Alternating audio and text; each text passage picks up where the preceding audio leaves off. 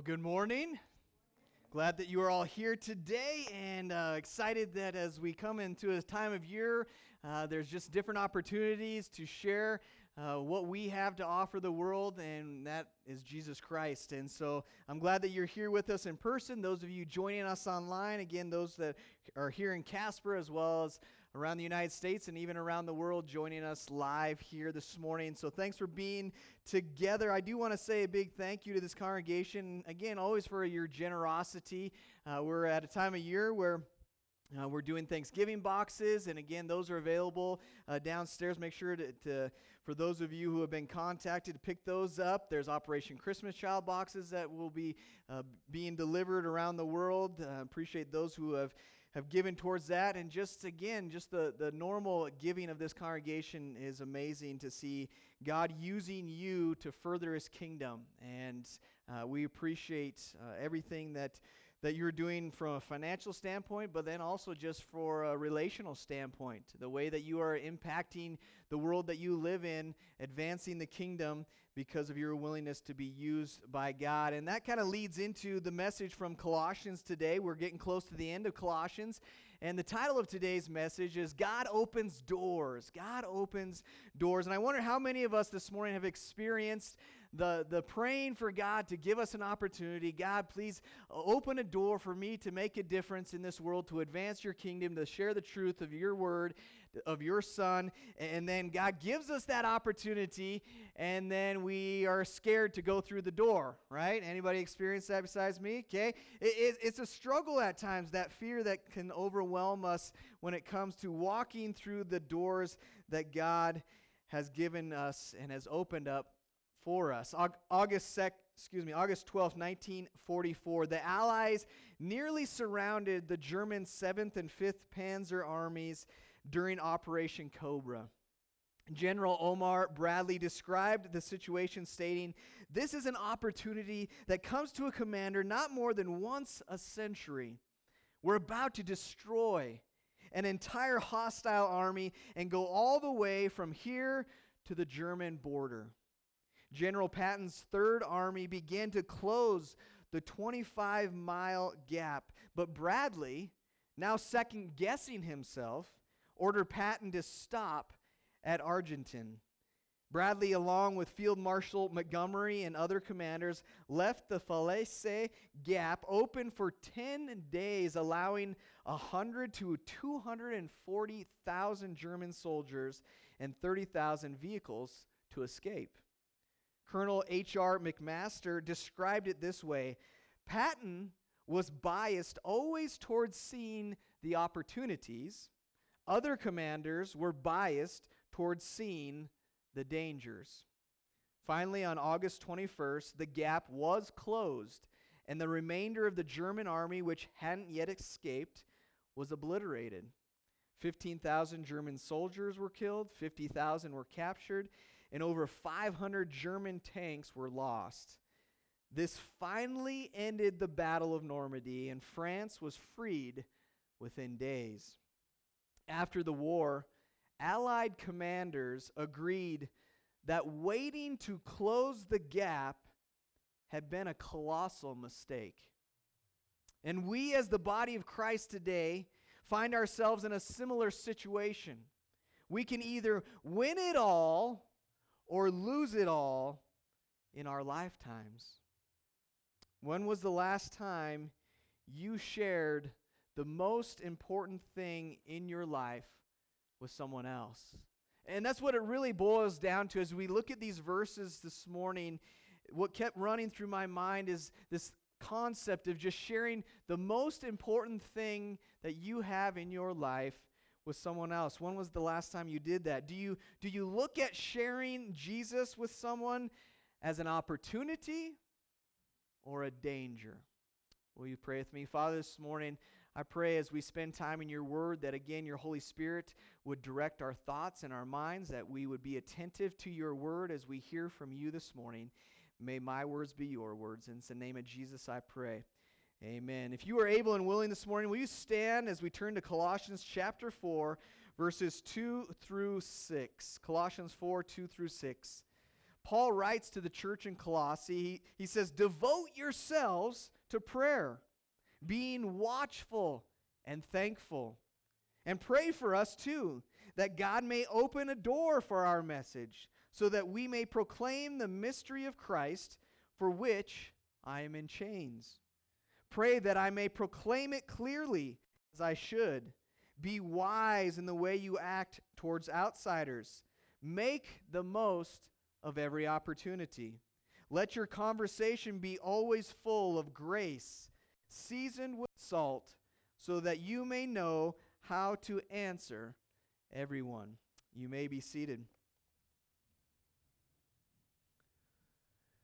And so as we look at these verses this morning, I just want to give you a simple outline. It's this: pray, walk, and talk. All right? Pray, walk, and talk. That's the simple outline this morning. And some of you are thinking, all right, is that the end of the sermon? All right, we got it. Pray, walk, talk, we're out of here. Not quite so fast, all right? Okay? I want to unpack this a little bit this morning. If you're going to see God open doors in your life for you to share Jesus with someone else, then it all begins with prayer. We must pray with purpose.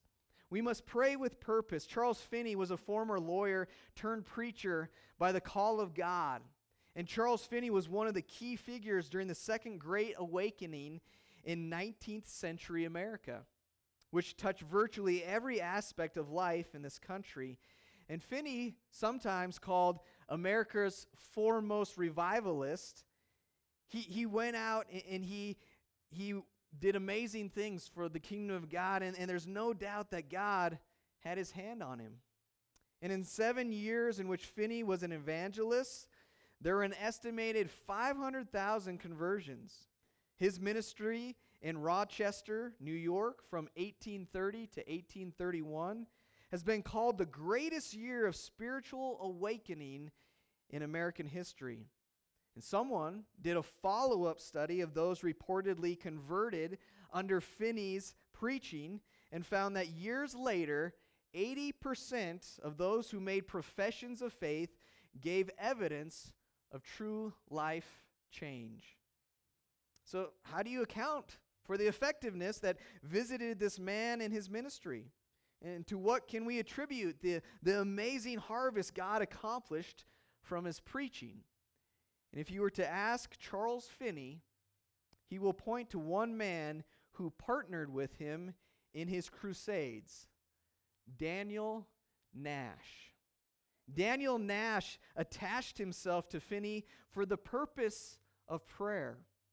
When Finney was invited to speak in a city, Nash would arrive 3 or 4 weeks early. He would rent a room, and we would find a small group of like-minded Christians to join him and start a prayer meeting to plead with God for souls. Once the public meetings began, Nash usually did not attend. In fact, what he would do, he and his group, they would stay hidden away.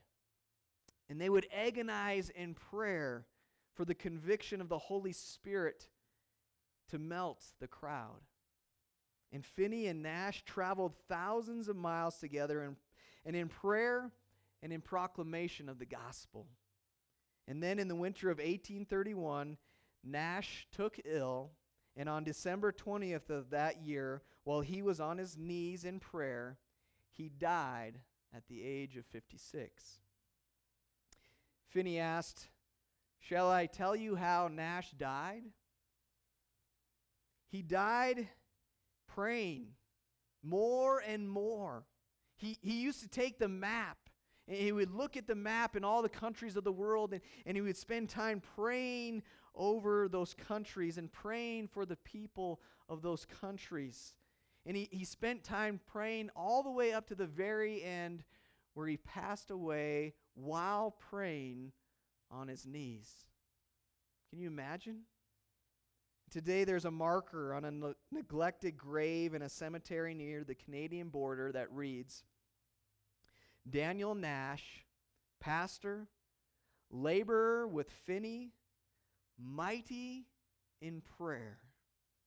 Mighty in prayer. He never had the limelight, the stage, or the accolades, but he made a difference in this life and in the life to come because he believed in the power of praying together. See, we have to pray with purpose. And I wonder, what about you and I? Do we pray with purpose? Or do we just kind of, it's something on the back burner, something that we do before bed, it's something that we do before meals, but it's not really part of our Christian walk. It's not something that we gravitate to. In fact, just yesterday at the men's prayer breakfast, we were praying, we were just having a little silly conversation about my son, Brooks, who's 7, and he's 47.5 inches tall. And he wants to go on a water slide when we take a family vacation here in December. We have to be 48 inches tall. And so we were, as men at this table, we were figuring it out, how he's going to, be 48 inches. And we were talking about stretching him out and, all these kind of funny, silly little conversations. And then one person said, well, we should maybe pray about it. Like, wow, that's a good idea. We're at a men's prayer breakfast, and we could pray about something that would be miraculous if Brooks grows, another ½ inch in the next 3 or 4 weeks. But the reason the conversation came up is because Brooks likes to go to men's prayer breakfast at 7 years old so that he can drink coffee. So he didn't drink coffee yesterday because that stunts his growth. You all know that, right? And so here's Brooks, and we go, and a lot of times we forget to spend time in prayer. We don't communicate with our Father. And guess what verse 2 of chapter 4 of Colossians says? It says, devote yourselves to prayer, being watchful and thankful. In this definition of devote, it means to give all or a large part of one's time or resources to a person or activity or cause. And I wonder how much of your day is spent in communication with the Creator of the universe. Because that's what it is. That's what prayer is. It's communication. It's talking to the God of creation. Are we devoting ourselves to prayer? And then as these verses talk about, watching. Are we watching to see how God moves? Because that's what it says. Devote yourselves to prayer, being watchful and thankful. Are we watching to see how God moves through our prayer time? Are we in communication with God throughout our day, similar to verse 3, where it says, and pray for us too, that God may open a door for our message so that we may proclaim the mystery of Christ, for which I am in chains. Are we praying for one another?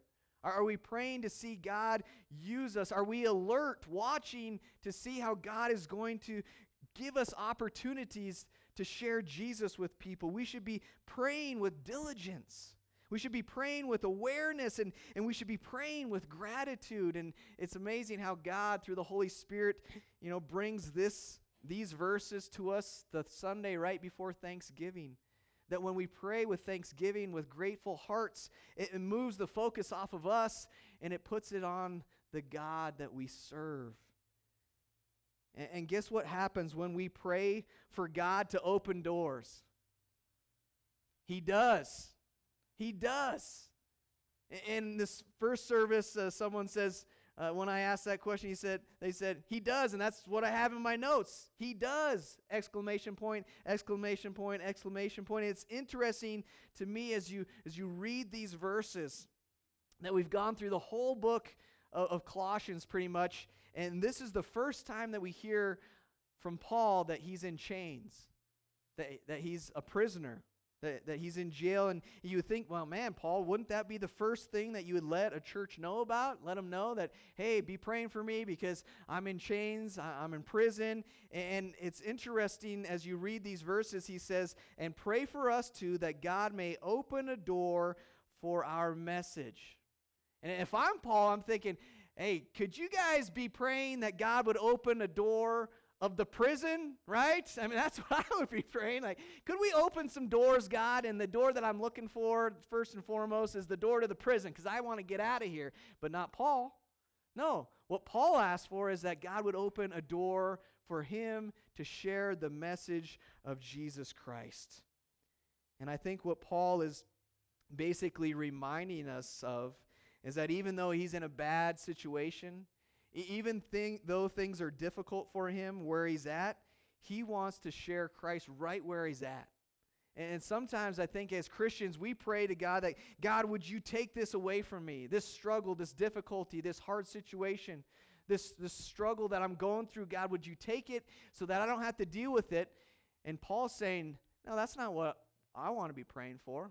What I want you to be praying for is that I have an opportunity to share the truth of Jesus Christ with who's ever willing to listen wherever I'm at, whatever I'm going through, no matter what difficult thing you're going through, no matter what tough circumstance.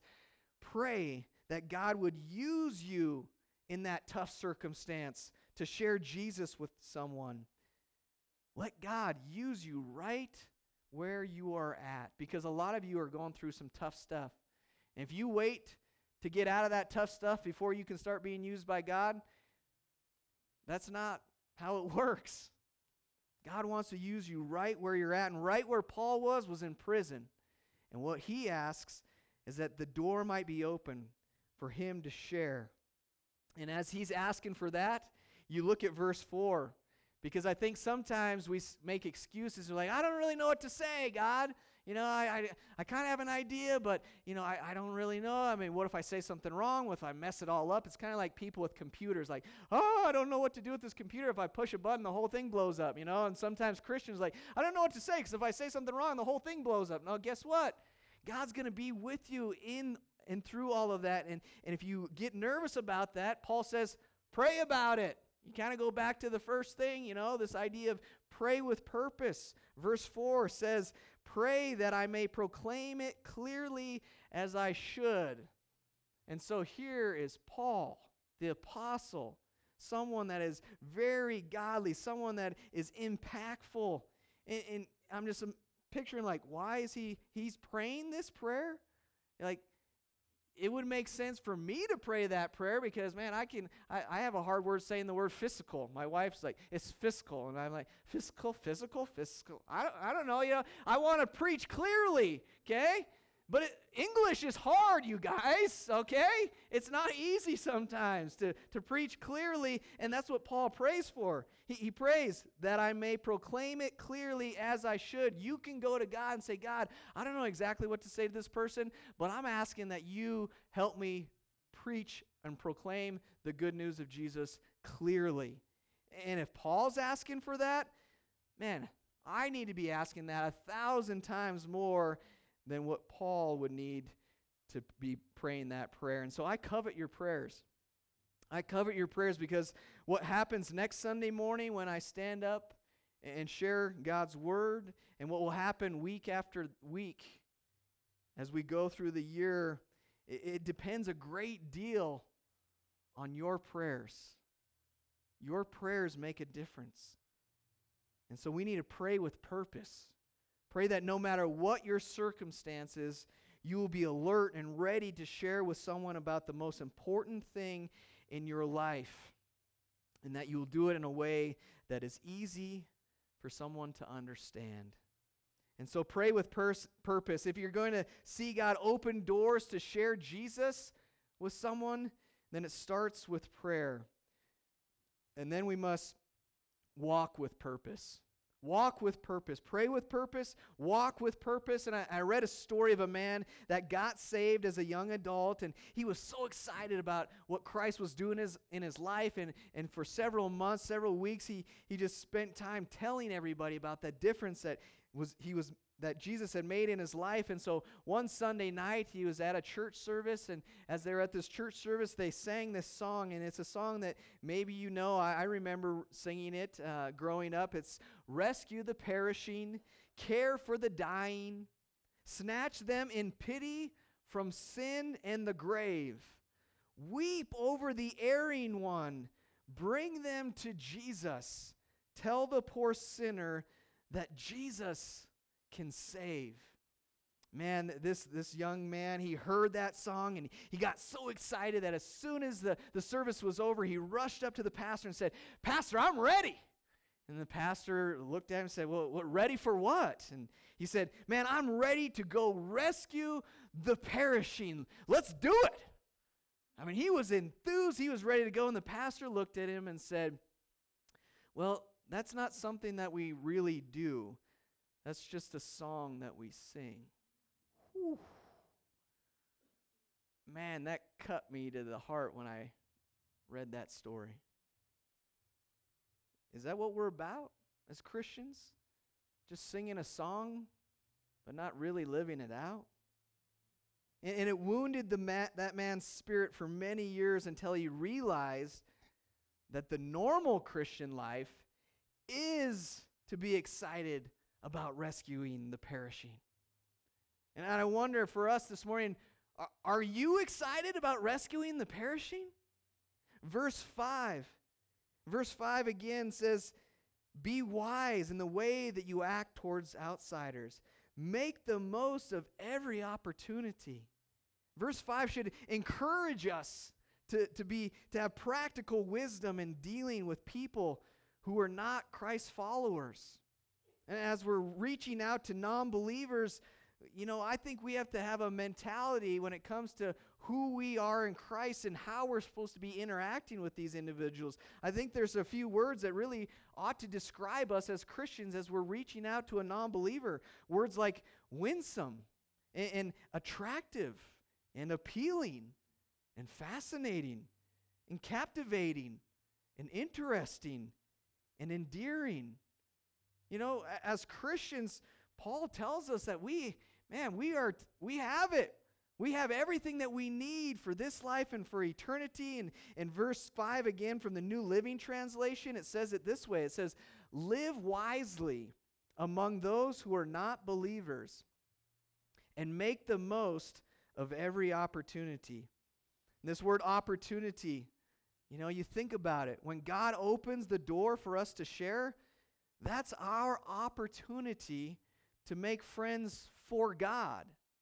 To make friends for God. And how many opportunities to share with our friends do we miss? We miss those opportunities, and many times the opportunity is right in front of us. Or maybe it's right next to us. The opportunity may work in the grocery store. The opportunity may cut your hair this week. The opportunity may be someone who is sick or lonely, or maybe it's someone at the gym that you attend. I've heard people say and make excuses that my faith is a private matter. Well, if it's private, it's not a New Testament faith, okay? It might be personal to you, your faith and your relationship with Jesus Christ. It might be personal, but it's not meant to be private one bit. Walk with purpose. Walk with purpose. Look for the opportunity. Making the most of every opportunity, this verse says. The phrase really means an intensive buying. Man, this struck a chord with me as I was studying this out. Intensive buying. Maybe some of you have experienced that. Every opportunity is to be snatched up like a bargain.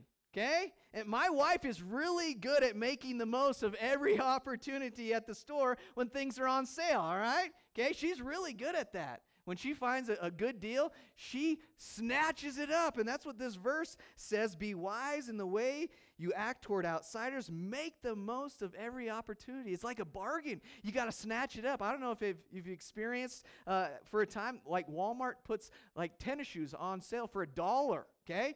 I don't know, these ones might not be $1, but I have several shoes that I wear that are $1 shoes because Autumn found this deal and she snatched them up as quickly as she could, all right? She's really good at that. And some of you have experienced that as well. Maybe you've come home and your spouse is like, what were you doing? I was like, I was shopping.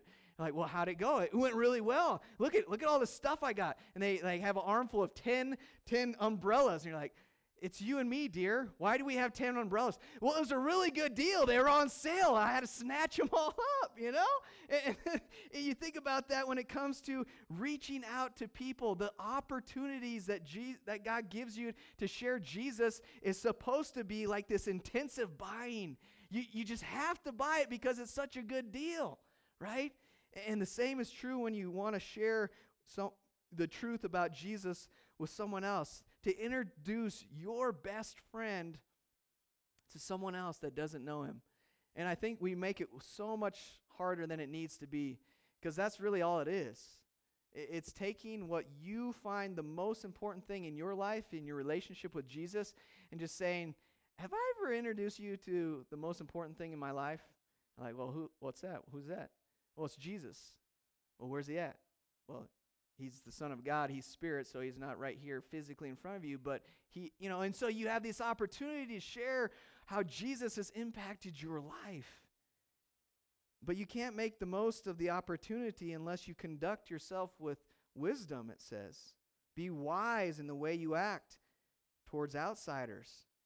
Your life, the way you walk, it has to be on purpose. It can't be just however you want to go that day. No, you got to wake up walking with purpose. Our lives ought to give non-believers a positive impression of the truth about Jesus. Man, we can't give the world a reason to criticize or gossip about our lives. A blameless life lays the foundation for an effective witness. And as you hear that, you're like, yeah, Charles, but I'm not perfect. You're right. You're not, and neither am I. But that's not the point. None of us are perfect. But the question comes is, are we doing our best to live lives of integrity in Christ Jesus? Lives of integrity in Christ Jesus. It's the Holy Spirit that empowers us to live faithful lives for Him. Holy lives. Holy, many of you know, meaning to be set apart. To be set apart. We aren't supposed to look like or act like, or as verse 6, as we get to in a minute, says, to talk like the rest of the world. We're not supposed to be that way. We are constantly under the critical eye of those that Paul deems as outsiders. What will give them a favorable impression? What's one sign that we are conducting ourselves wisely? How can we make the most of our opportunities? And I just want us to look at verse 6, where it says this: let your conversation be always full of grace, seasoned with salt, so that you may know how to answer everyone. We need to talk with purpose. We need to pray with purpose. We need to walk with purpose. And we need to talk with purpose. And I'm sure that you found, certain individuals that you've come in contact with, and they share their faith in an obnoxious way, and it turns people off. And it's one of those things where it's unfortunate that kind of approach, it doesn't really work. It's unwise.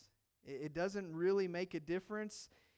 And I just want to say, let's face it, there's going to be some people that you share your faith with that are just going to say no. But I want to encourage us this morning that we make sure that we use our talk and our walk to have an impact on the people, so that if they so choose, they're tuning out the message, but not the method. That we are doing it in a way that shares truth with people in love. Verse 6 talks about salty speech. Many of you have heard maybe many sermons about that idea, that you think of the uses of salt. Salt was a preservative, and that means that our words ought to act as a purifying, wholesome influence, preserving a decaying culture. And so the crude, coarse, profane, swearing talk with outsiders, it's got to go. It can't be something that we continue on in, because our speech is supposed to be different. We're supposed to have salt that's adding flavor in our conversations. That means that our conversations with outsiders should be enjoyable to them, just like food is made tasty with salt. And so if you have a dull, holier-than-thou approach to sharing Jesus with people, that's not what Paul says is going to be the most effective. Work at making your witness interesting and vibrant. We should be excited about our faith in Jesus. And I looked at several other versions of verse 6. Listen to these from the Contemporary English Version. Colossians 2:6 says, be pleasant. Be pleasant. Oh man, that's a struggle for some of us, isn't it? Be pleasant and hold their interest when you speak the message. Choose your words carefully and be ready to give answers to anyone who asks questions. From the New Living Translation, Colossians 2:6, let your conversation be gracious and effective so that you will have the right answer for everyone. From God's Word Translation, Colossians 2:6 says, everything you say should be kind and well thought out so that you know how to answer everyone. Your speech has a huge impact when it comes to influencing people for Jesus. Your life is the only Bible some people will read. And the word answer here in verse 6 implies that outsiders will ask about our lives. People ought to ask us about our lives, and so I'm not trying to, point any fingers or know exactly what's going on in your life, but if people aren't asking you questions about how you live the joyous way that you live, then maybe your life isn't attractive enough. You need to know how to answer each individual. And the same answer, it's not always going to work in every case. Your conversation must be appropriate for and exactly adapted to each individual that you talk with. So as believers, we must pray with purpose, and we need to walk with purpose, and we need to talk with purpose. And I believe when we do those things, man, God is going to open some doors in your life that you never imagined God would open. And some amazing things are going to take place. But it starts with our willingness every day to live with purpose. So as the praise team comes, maybe you don't really have a relationship with God, and maybe as you hear that term outsider or non-believer or not a Christ follower, maybe you kind of put yourself in that category, but maybe this morning that's not where you want to stay. And if that's you, would you lean in and listen to God's voice in your life? As I close with this. There's a small metal door painted white in the side of a tiny mission church in Johannesburg, South Africa. This door is changing lives. On it are painted the words, Door of Hope. That is exactly what it is for various babies within the city. On average, some 40 to 50 babies were being abandoned on the streets to die of exposure or starvation a month. That was before the mission installed their door to a baby bin, allowing mothers to anonymously deposit their unwanted babies and have someone love them and care for them. Now the mission is saving over 100 babies a year. What an incredible door. And I know of another incredible door that takes in the unwanted, saves lives, and brings hope. And that door is Jesus Christ.